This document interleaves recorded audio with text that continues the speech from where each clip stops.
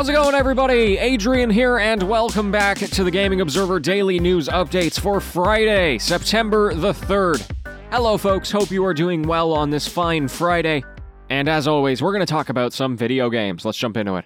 The first game I want to talk about is Horizon Forbidden West, because Sony has now confirmed that the standard edition of this game on the PlayStation 4 is not going to be eligible for a free upgrade to the PlayStation 5.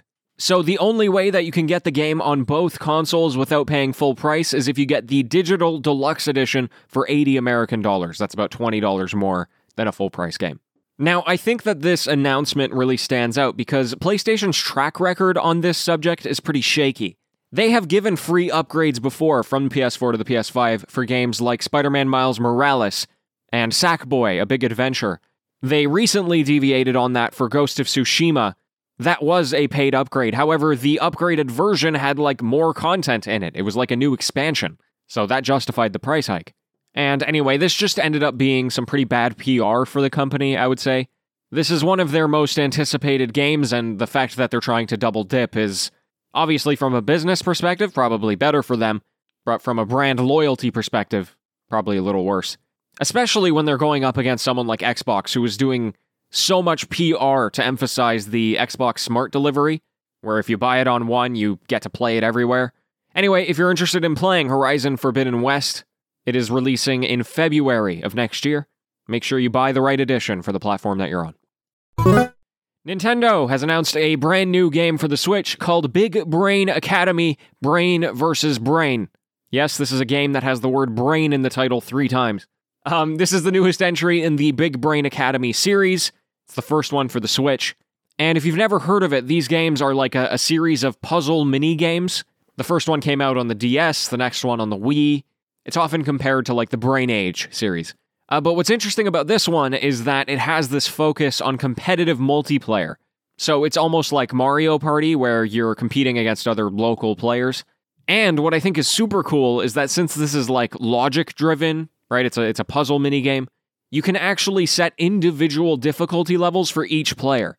So if you're playing with young kids, or maybe somebody who just is on a different skill level in general, you can make it so that you can actually compete with each other instead of one person just dominating the other. You can also play the game single player. They'll let you play ghosts against your friends, or with just random people across the world. Anyway, if you want to check it out, Big Brain Academy: Brain vs. Brain is going to be releasing on December 3rd, so in time for the holidays, for $30 American. There is a remaster coming out for an indie game that originally came out in 2014 called Sir, You Are Being Hunted. So this is going to be called the Reinvented Edition. It's coming out on PC and the Switch in February. And this game is pretty interesting. Again, it's called Sir, You Are Being Hunted. It is a open-world survival stealth game. And when it originally came out, it was pretty janky. The reviews were pretty mixed. But it did get some momentum, and it did sell quite well. And so I guess they thought it's worth doing a remaster. So this new title is going to fully revamp all the technology and the game engine. They have this all-new perk system. They're modernizing the control scheme. Obviously a bunch of quality of life stuff. And some revamped audio, graphics, and UI. That's all according to the Steam description. So if you liked the first game, feel free to, check this out. But not only that, apparently they also released a pretty significant patch to the original game recently. It's called the 1.5 update. And it was basically just a ton of bug fixes for the single-player mode, because, like I said, it was quite janky. And they also completely restored the multiplayer, which never really worked for that game. So that is now fully functional. Fun stuff. Okay, and the last thing I'll let you know about is that there are 2 digital conferences that are on the way. They were both announced today. First of all, Sony announced a PlayStation Showcase event, which is going to happen next week on September 9th. That's Thursday. It'll be about 40 minutes long, they said, and they're going to show games that are planned for this holiday and beyond. So that's exciting, some new stuff from them. And on top of that, we have THQ Nordic also doing a 10th anniversary showcase event. That's going to be the week after, on September 17th. It'll be hosted by Jeff Keighley, and will feature at least 6 new game announcements. THQ Nordic, this is the company that owns 50 million different companies under the Embracer Group, so they always have games under development.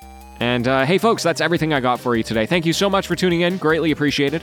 I'll be back with some variety shows this weekend, back with the news on Monday, And until next time, happy gaming, everyone.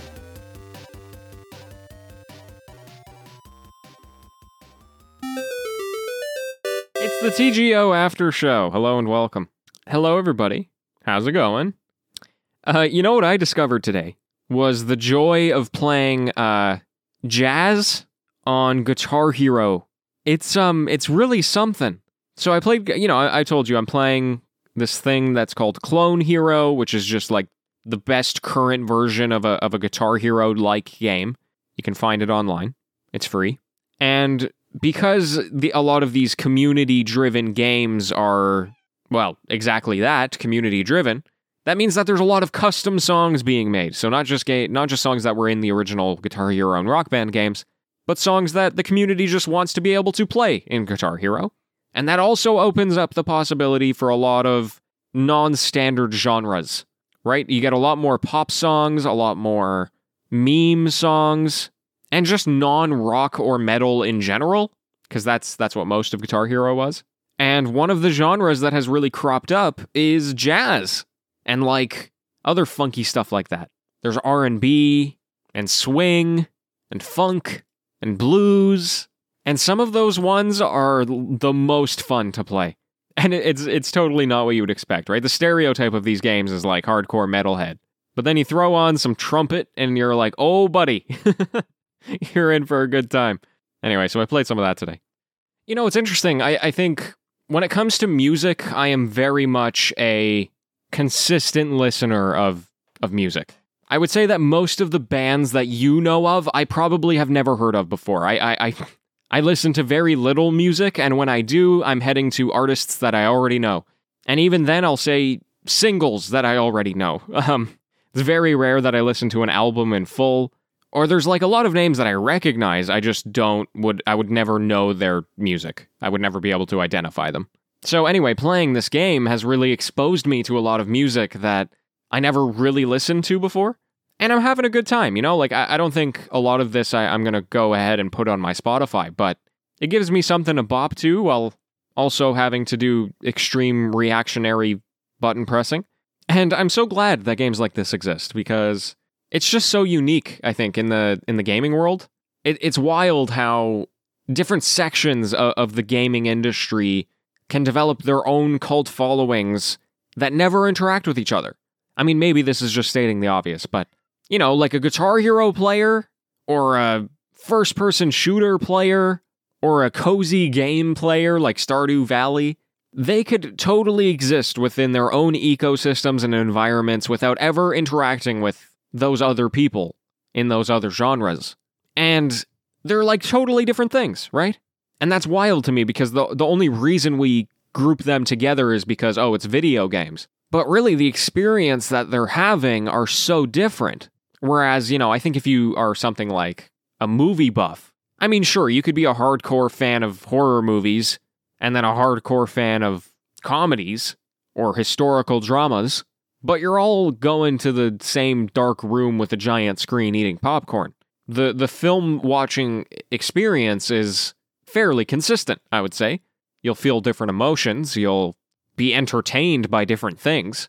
But in video games, it's like, today I held a plastic controller and tapped things really fast, while Shelby's mother sat on her couch and relaxed, while like feeding fictional animals in Animal Crossing and Cozy Grove, and one of my friends played a very intense game of Apex Legends. Maybe we were all holding a controller in our hands, but I think past that, it's so much more segmented. Anyway, I think it's very interesting. I think if I ever do more in the content creation sphere, one of the things I would love to do is identifying some of these groups, but especially the niches, specific game communities, or achievement hunters, or speedrunners, or whatever, right? All these different communities that crop up. I would love to dive deeper into those and learn more about them and spotlight them. I don't know, in some way. Anyway, folks, that's all the time I got. Thanks for being here. Back with the variety shows tomorrow. And until then, ciao.